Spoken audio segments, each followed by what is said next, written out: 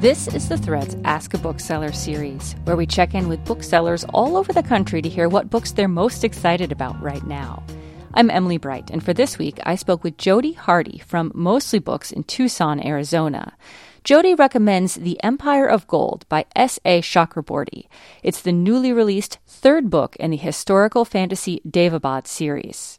So this is sort of an Arabian Nights retelling, and it has a lot of Eastern history. It's very feeling like, you just feel the grit of this world with all the sand, and the magic, because it's a fantasy novel, is amazing. So it's like genies and jinns, and it's just this really elaborate world that is incredibly complicated with political intrigue, and like a whole revolution is coming. So the third book is going to be the exciting conclusion to that series.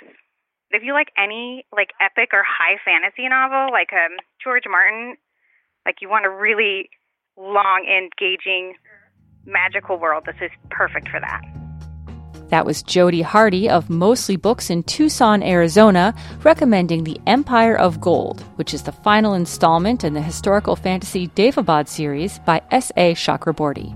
For more about this book and other great reads, go to mprnews.org/thread.